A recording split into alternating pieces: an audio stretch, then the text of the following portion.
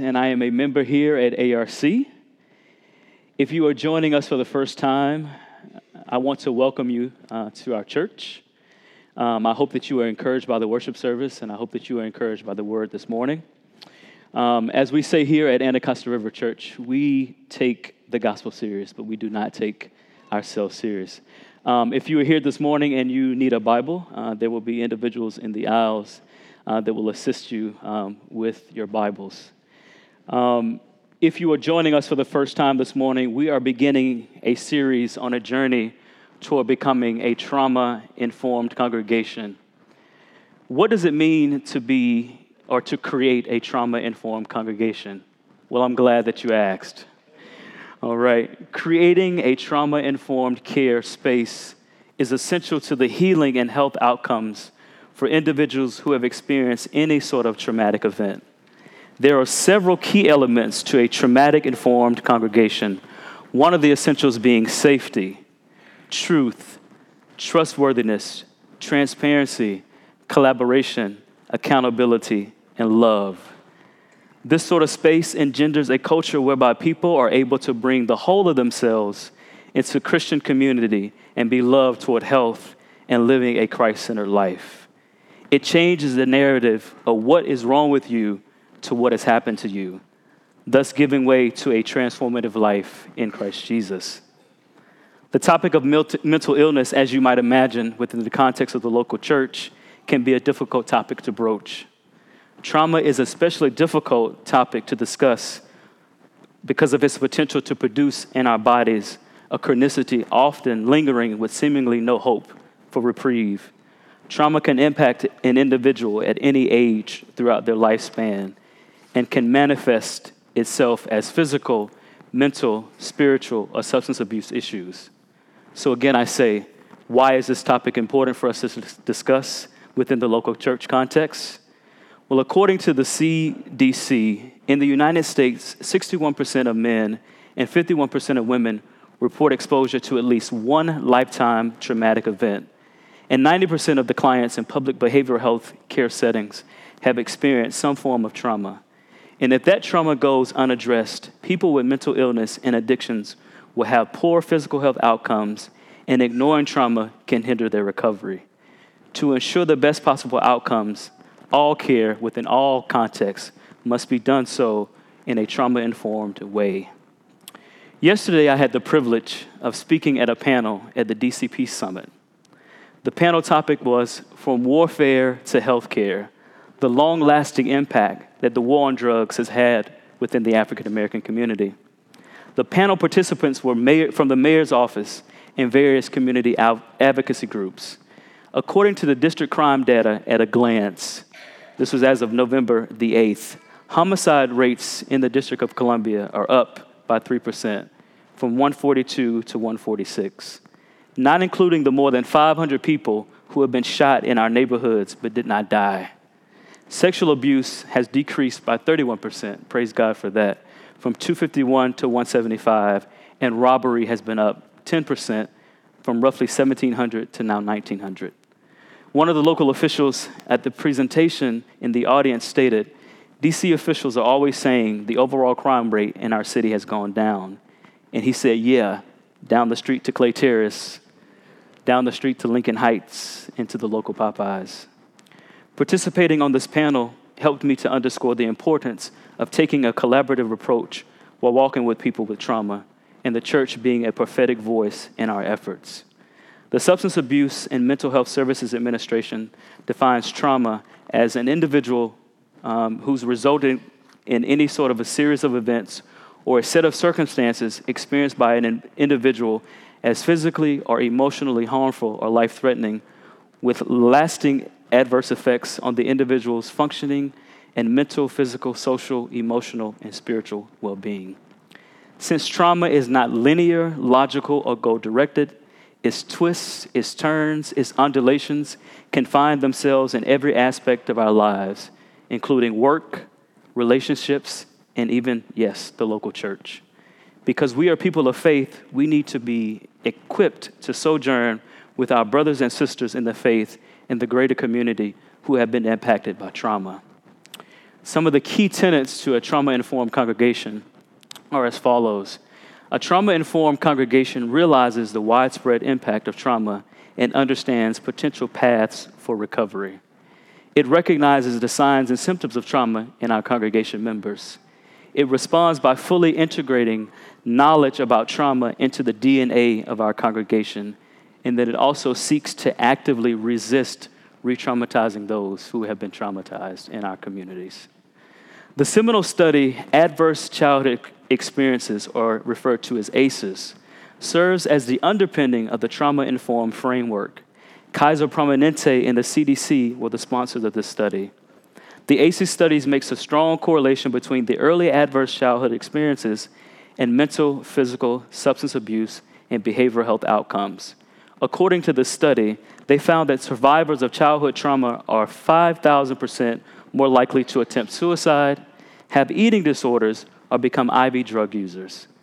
The unfortunate reality for most of the survivors of adverse childhood trauma is that they fail to receive the treatment that is necessary, and they suffer in silence for years, if not for a lifetime.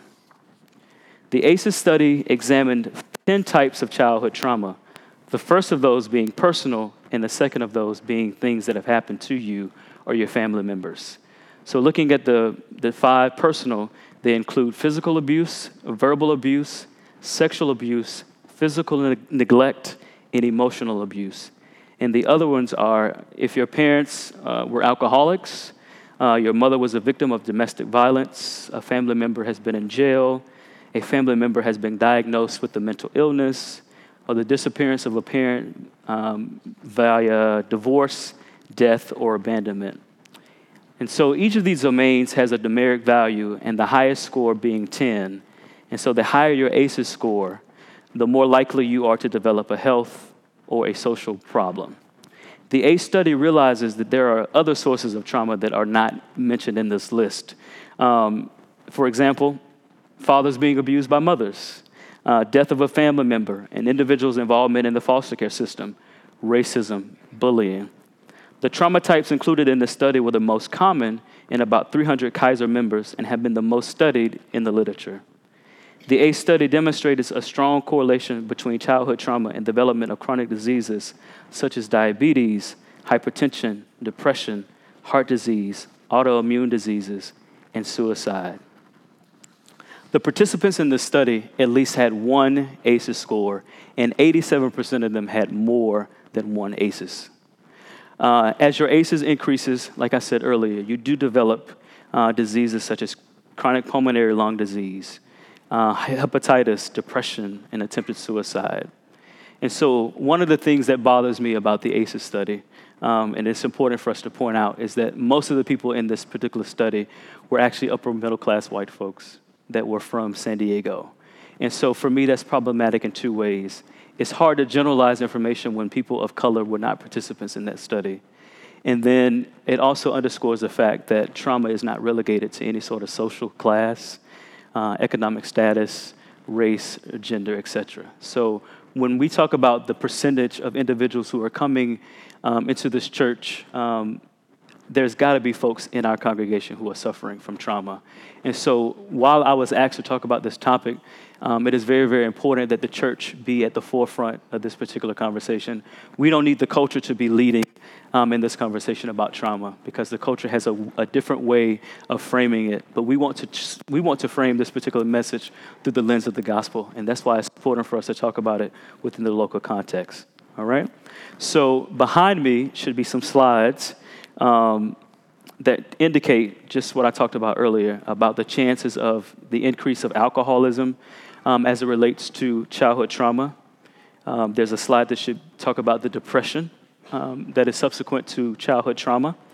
The rates of antidepressant use in individuals who experience childhood trauma. Being raped is also one of the outflows of childhood trauma, as well as suicide.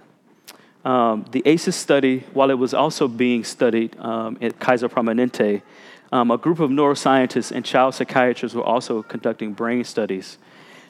They found that children who were exposed to constant toxic stress had changes in brain structures and neurocognitive development, affecting various behaviors. These kids are in the constant fight or flight mode, leading to high levels of stress and anxiety. And so in an effort to relieve their stress, shame, and guilt, or any anxieties, they engage in behaviors or experience the following difficulties. Difficulty learning. All right, you see that a lot in our school systems, especially with kids who come from trauma backgrounds. And the unfortunate reality is that oftentimes they get overdiagnosed with ADHD when actually the underlying cause is trauma. The proliferation of sex partners, hypersexual, looking for ways to numb the trauma and the pain that they've experienced, high-risk sports, work, and overachievement. So the pathology of toxic stress is referenced in what's called the HPA axis. And the HPA axis is the hypothalamic pituitary adrenal axis. And this is essentially what happens in the brain when you're experiencing constant toxic stress. And so the hypothalamus actually tells the pituitary glands to secrete hormones in response to certain stressors, violence, trauma, sexual assault, and abuse. And the adrenal glands secrete what's a neurotransmitter called cortisol. And so increases in cortisol levels are actually not particularly good for the body long term. So that's what is responsible for obesity. That is what is responsible for diabetes and hypertension. So this creates a negative feedback loop. And if there's no intervention, this person lives in a state of hyperarousal, and they never get to return to what is homeostasis or equilibrium. So that's why you see people who are hypervigilant can't be around people. They have flashbacks, they have nightmares. These are all the subsequent things that happen in the negative feedback loop in the HPA axis. And then you have the sympathetic adrenal medullary system, which is the SAM system. And this is our fight or flight response. As I was explaining earlier, the sympathetic system also acts on the adrenal glands and says, you know what, there's some trouble. I need you to release some hormones to get me out of this trouble. So that's the fight or flight response. And so just imagine if you're in this fight or flight response for most of your life, what does that look like? You're not sleeping well. You're not eating well, right? Because your sympathetic nervous system is your fight or flight. So your body wants to go. It does not rest it doesn't rest, nor does it digest. And so it's in a constant state of wanting to get out of that traumatic situation. And so there was a book that I read that informed a lot of my scholarship about the ACEs study. And it was by an author named Nadine Burke Harris. And the book is The Deepest Well, Healing the Long-Term Effects of Childhood Adversity. And she states in this book, the main issue that we have when the stress response is activated too frequently, or if the stressor is too intense, the body can lose the ability to shut down the HPA and the SAM axis. The term for this disruption of feedback is an inhibition, which is a sciencey way of saying that the body's stress thermostat is broken. Instead of shutting off the supply of heat when a center point is reached, it just keeps blasting cortisol through the system. In 2018, I found myself in the throes of what I can only describe in layman's terms as a nervous breakdown. It was the second semester of my doctoral program, and my childhood trauma came knocking at my door. At the age of 5, 2 young men sexually assaulted me who had been brought into my family as a result of the foster care system. So my coming of age story has been colored with hiding and keeping secrets. In the book, The Body Keeps the Score, The Brain, Mind, and Body and Healing of Trauma, the author states, as long as you keep secrets and suppress information, you fundamentally are at war within yourself. The critical issue is allowing yourself to know what you know, and that takes enormous amounts of courage. At that time, my theology on suffering informed my decision to stay in hiding. I heard a message about suffering as lack of faith. People would say, you are too blessed to be stressed. Old things have passed away, and behold, all things have become new. And while I did have a new identity in Christ, it did not negate the necessary work that I needed to do in order to work through my trauma. Subsequently, this forced me into a life of performance-based acceptance, deceitfulness, and habitual discontentment with any and everything that was less than perfection. While I had a new identity in Christ, my body and mind bore the marks of a trauma now ingrained in my DNA. This author goes on to say that traumatized people chronically feel unsafe in their own bodies. The past is alive in the form of gnawing internal discomfort. Their bodies are constantly bombarded with visceral warning signs, and in an attempt to control this process, they often become experts at knowing their gut feelings and numbing their awareness of what is played out inside, and they learn to hide from themselves. This story, for many of us who survive trauma, is all too often too common. However, I am encouraged that the gospel speaks to my trauma story in ways that understands my brokenness and gives me a liberating hope in the person and work of Jesus Christ. Throughout the Bible, specifically in the book of 2 Corinthians, there are what are called gospel paradoxes. Through Christ, we are comforted in our afflictions. That is 2 Corinthians, the first chapter, 3 through 13. We experience riches in our poverty. Chapter 8, verses 9, and we experience strength in the moments of our weakness. As we look at 2 Corinthians 1, 3 through 7, which is our text for this morning, we want to look at trauma experiences through the lens of the gospel. The suffering of this world may be many, but having the right perspective of God's grace and his love through suffering determines how we experience the joy and freedom that God promises. The scripture says, "Blessed be the God and Father of our Lord Jesus Christ, the Father of mercies and the God of all comfort, who comforts us in all of our afflictions, so that we may be able to comfort those who are in any affliction with the comfort with which we ourselves are comforted by God. For we share abundantly in Christ's sufferings, so through Christ we share abundantly in comfort too. If we are afflicted, it is for your comfort and salvation. And if we are comforted, it is for your comfort, which you experience when you patiently endure the same sufferings that we suffer. Our hope for you is unshaken, for we know that as you share in our sufferings, you also share in our comfort." The Genesis account of the fall of man had implications for all of God's creation, including the mind. The mind is the central processing unit for all body functioning. The mind, like any other organ in the body, has the ability to either function or to malfunction, in which case individuals who have been exposed to any trauma of any kind may find themselves in the throes of mental illness, such as depression, anxiety, and post-traumatic stress disorder. 2 Corinthians situates itself into our trauma narrative, offering us a Christ-centered hope. This passage also offers the sufferer a glimpse into the life of a fellow sufferer who has found comfort in the midst of trials and tribulations of various kinds.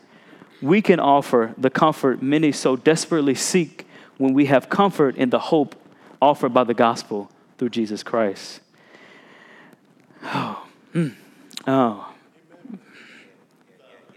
Yeah.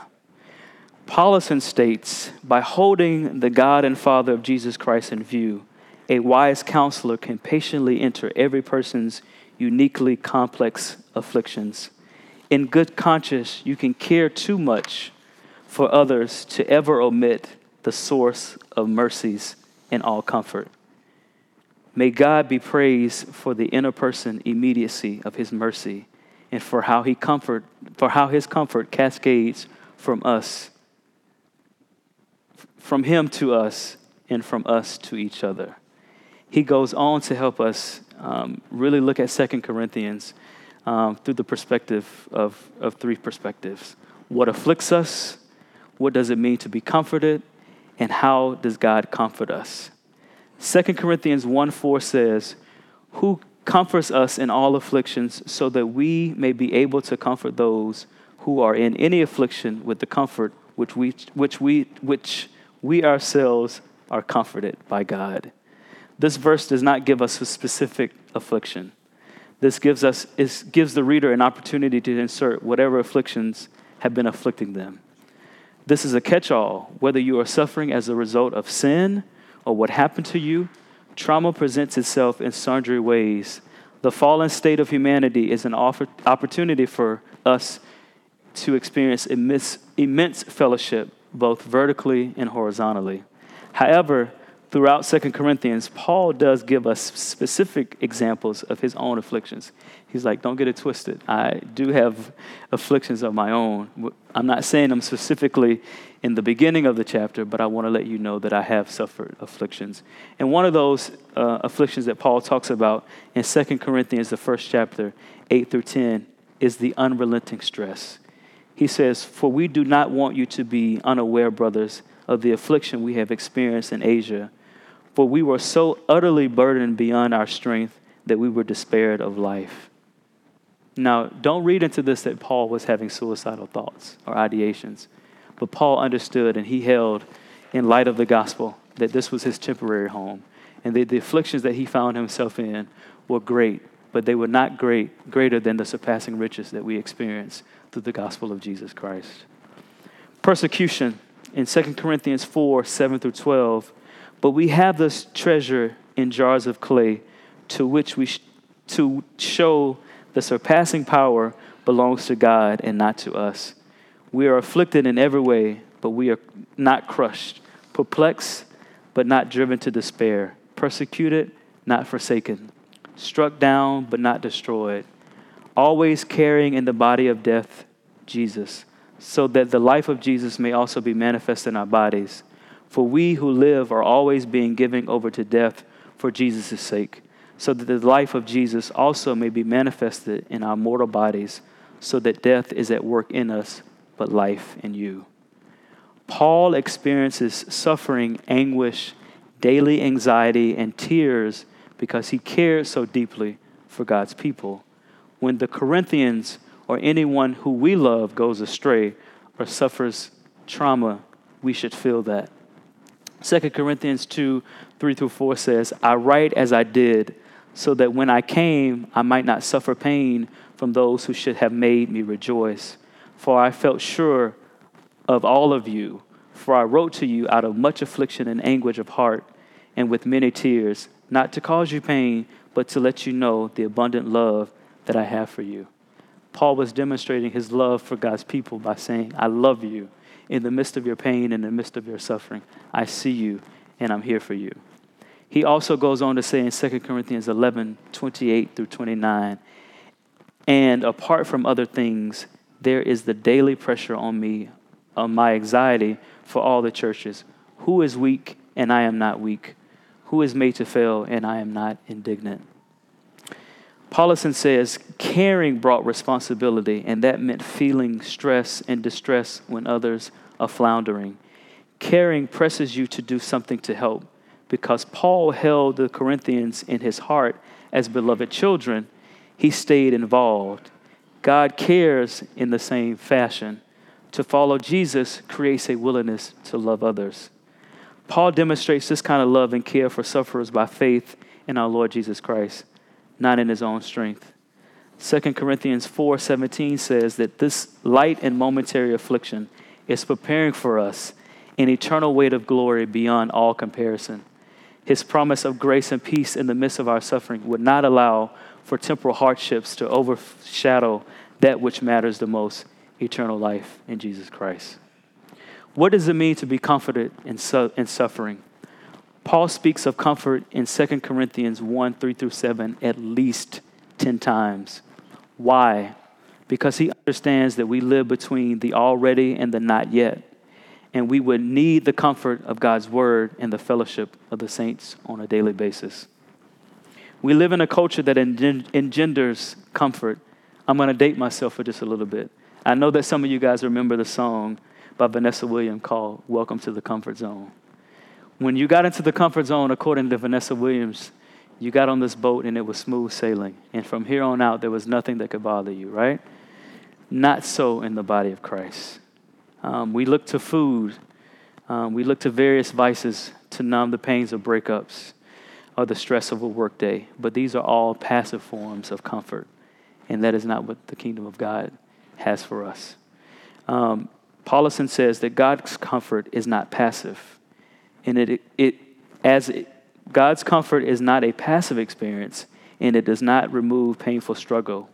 His comfort transforms the meaning of what is hard and creates a different kind of struggle as he gives you purpose, strengthens our trust, energizes our caring, and teaches wisdom.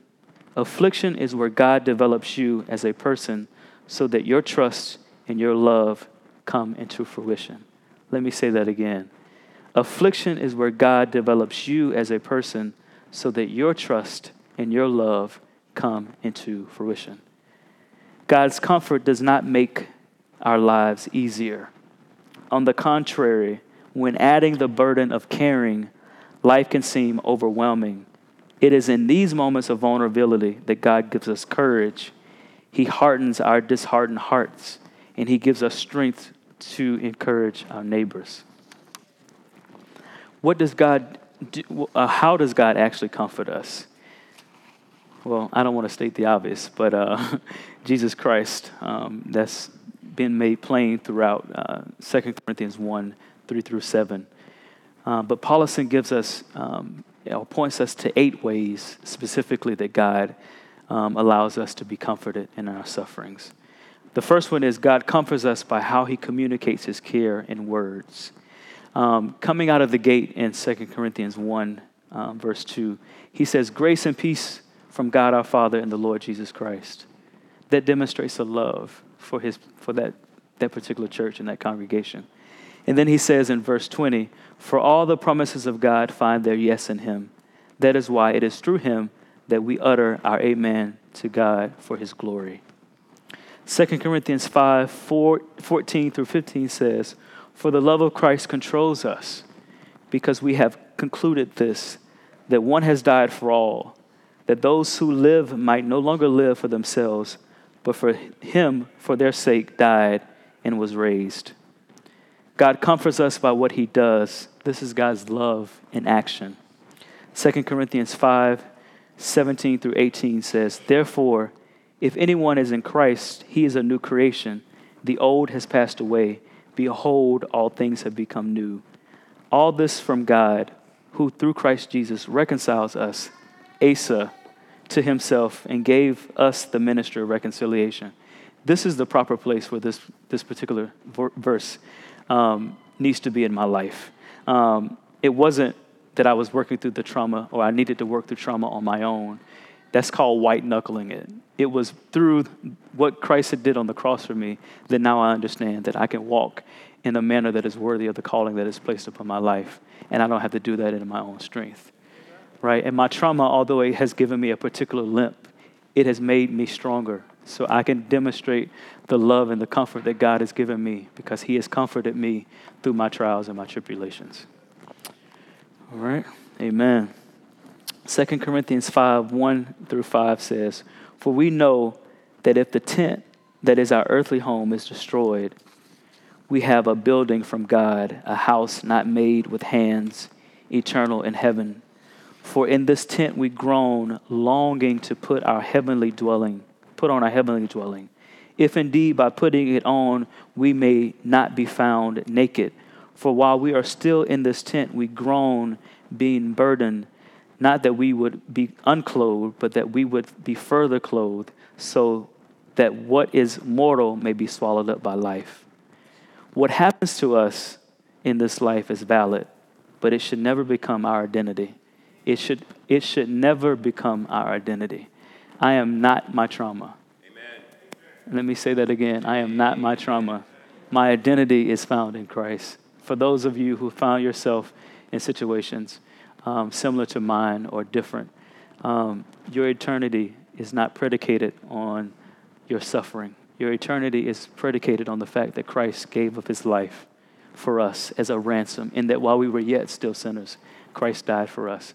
And so if you're listening to me and you're hearing me talk about suffering through the lens of the gospel and you have not yet heard a clear presentation of the gospel, or if your eyes have not been open to the gospel, I want you to talk to the person that brought you here. Or if no one brought you here and you came on your own, talk to somebody in this congregation. We here at ARC, like I said earlier, we don't take ourselves serious, but we take the gospel serious. And the only way that I can stand before you today with a mind that is together and with a mind that is stayed on the Lord is because of the perfect work of Jesus Christ. Yeah. So that leads me to my next point, is that God comforts us by his loving presence. 2 Corinthians 1:4, it says, who comforts us in all of our afflictions so that we may be able to comfort those who are in many afflictions with the comfort with which we ourselves are comforted by God. 2 Corinthians 3:17 through 18 says, now the Lord is spirit, and where the spirit of the Lord is, there is freedom. And we are all, with unveiled faces, beholding the glory of the Lord, are being transformed into the same image from one degree of glory to the other. For this comes from the Lord, who is the Spirit. And again, in my suffering, in the longings that I have, God is bringing me and he's transforming me into the likeness of his Son. For to me to live is Christ and to die is gain. And so my reputation had to die. My view of myself had to die. What I thought was important had to die. Those things were not in their proper place. They were idols. And they had taken the place and the seat that Christ sits on in my heart. And so the subsequent things that happened was bad relationships. I'd like to say that I lived in public isolation for the most part, meaning I was known by everybody but not known by anybody. And so now, because of the work that Christ has done in my heart and in my life, I am now fully known, right? I want to be known. I want to experience community in ways that used to scare me, but that are now growth fostering. I want to be able to stand before a congregation and say, great is the Lord, our conqueror. He has never failed me yet. All right? So in the moments of trauma, as my sister said, anxiety has a way of coming in and out and doing various things and causing you to think all sorts of things in our lives. But God has never failed me once. And so when the promises of God and trauma feel distant or they don't feel real, doubt your doubts. Trust on God's word. Let the word of God penetrate in your heart and your minds. Don't let your thoughts be the pervasive voice in your life, because they can lead you to and fro. You can be tossed by every wind and wave, right? And so like Arika, I had the same experience. I just said to the Lord one day, the trauma and the weight of what it was doing to my body was so strong. I just said, today, Lord, I'm going to lose my mind. And God said, you're not going to lose your mind. And I can laugh about it now because it was not funny at the time.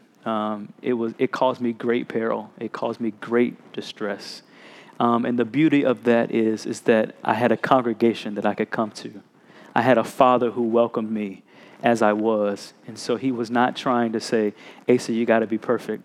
Because I had that in my mind, that in order for me to be loved or accepted in community, that I had to present myself as being perfect. And that was the furthest thing from the truth. And so now the liberty and the freedom that comes from the gospel lives in me. And now I can give that away to other people freely. All right, so I think I'm going to go on to my next point. God comforts us by how other people communicate their care in words. Again, I'm going to read 2 Corinthians 2, 8 through 11. So I beg you to reaffirm your love for him. For this is why I write, that I might test you and know whether you are obedient in everything.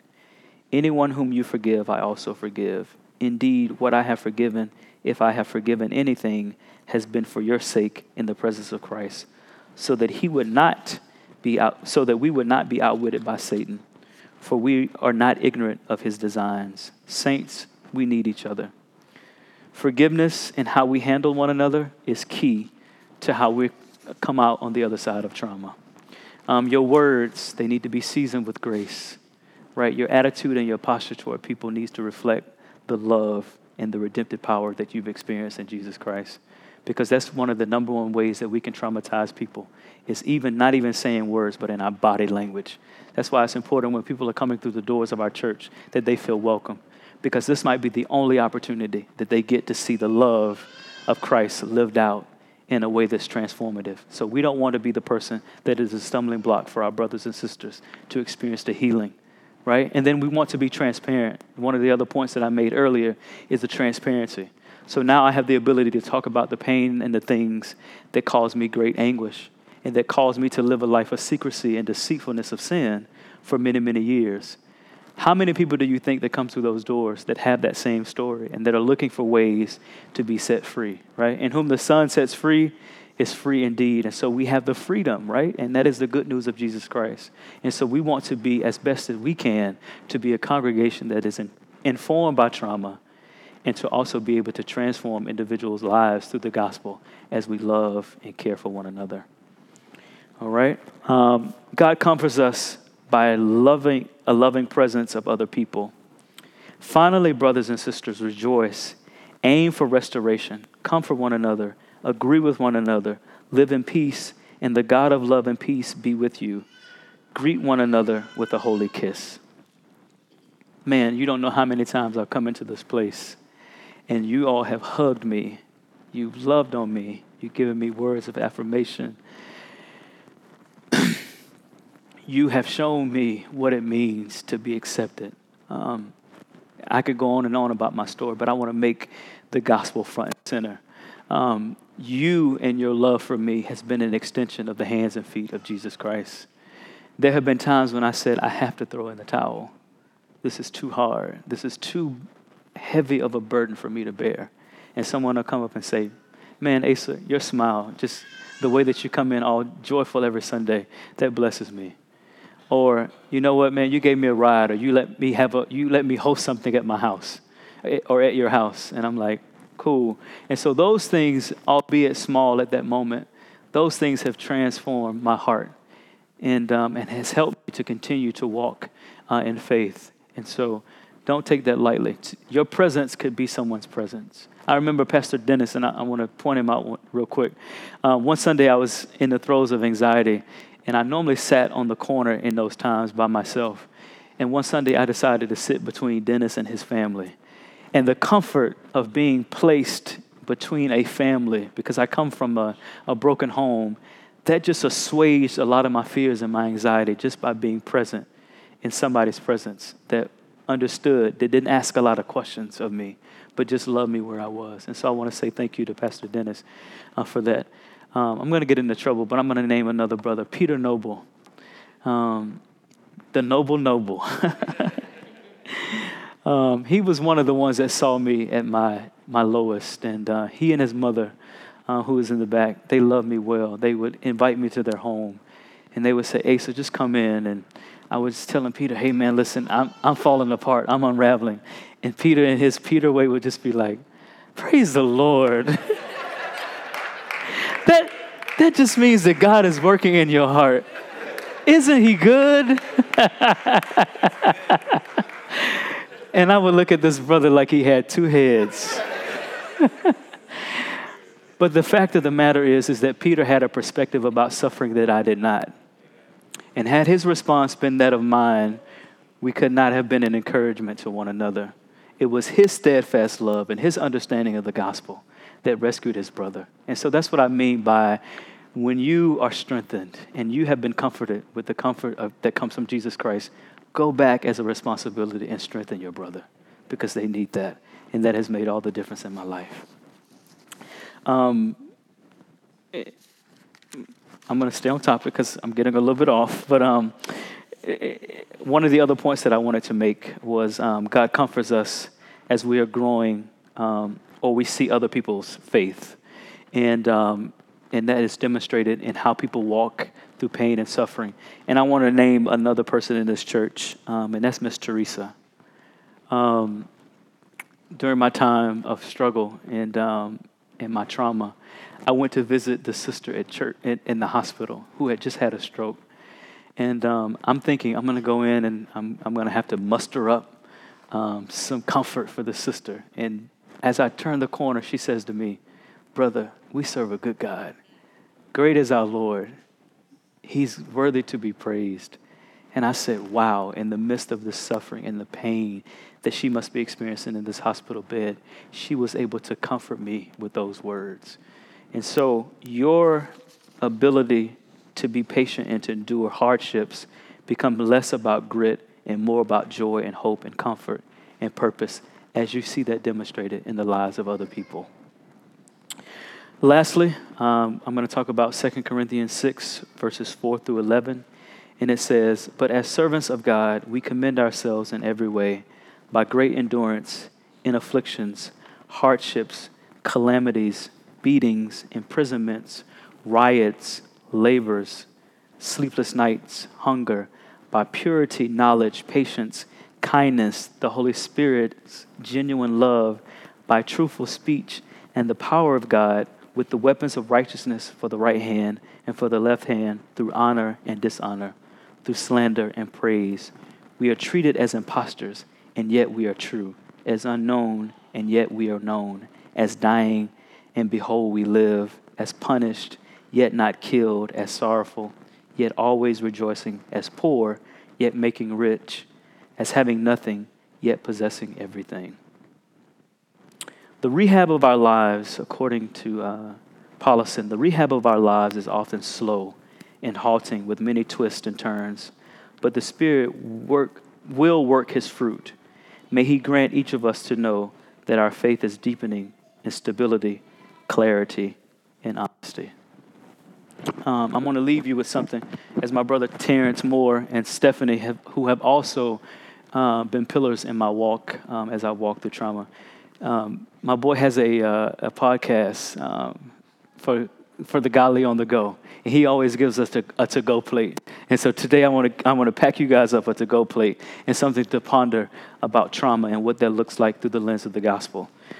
First of all, the road to recovery from trauma is not always a finished product. It is a process. So I stand before you in process. The sanctification that God promises in his word is working itself out in me today. And so I want to encourage you with that and think about that. Trauma is not linear, logical, and goal-directed. It has many twists and turns. Trauma does not fit neatly into our compartmental lives. It can show up in ways, and you can be triggered in ways that you don't even imagine. But just know that the God of comfort is there in those moments. Trauma is what happens to you, and it is not your identity. Your ultimate identity is in Christ Jesus, and hold fast to that truth. Walking alongside others is essential in the healing process. Let yourself be known and be fully known by people. You'll be surprised at what people will journey with you through if you understand or be authentic and truthful about who you are and what you're experiencing. And the last thing is the Spirit will work out his perfect work in us. So let us hold fast together and let us heal together as we continue in between the already and the not yet, and as we wait the return of our Heavenly Father. Let us pray. Father, we thank you so much for this time. We thank you for your word. We thank you that we are comforted by your truth, that your love, it never fails. It never gives up on us. Your word is the lamp unto our feet, and it is a light unto our path. I thank you, Lord God, that there is in your word healing for every situation. I think about the Psalms, and I think about just the goodness and the calamities and all of those things that the psalmist wrote. That speaks to every human emotion, that speaks to every human experience, that you are not caught off guard by our suffering, Lord God, is that we serve a God who is sovereign, that has providence over our lives. And so, God, we pray that you would use our sufferings to bring you glory, because we know that this light and momentary affliction is preparing for us a weight in glory, and it pales in comparison to that glory that shall be revealed to us.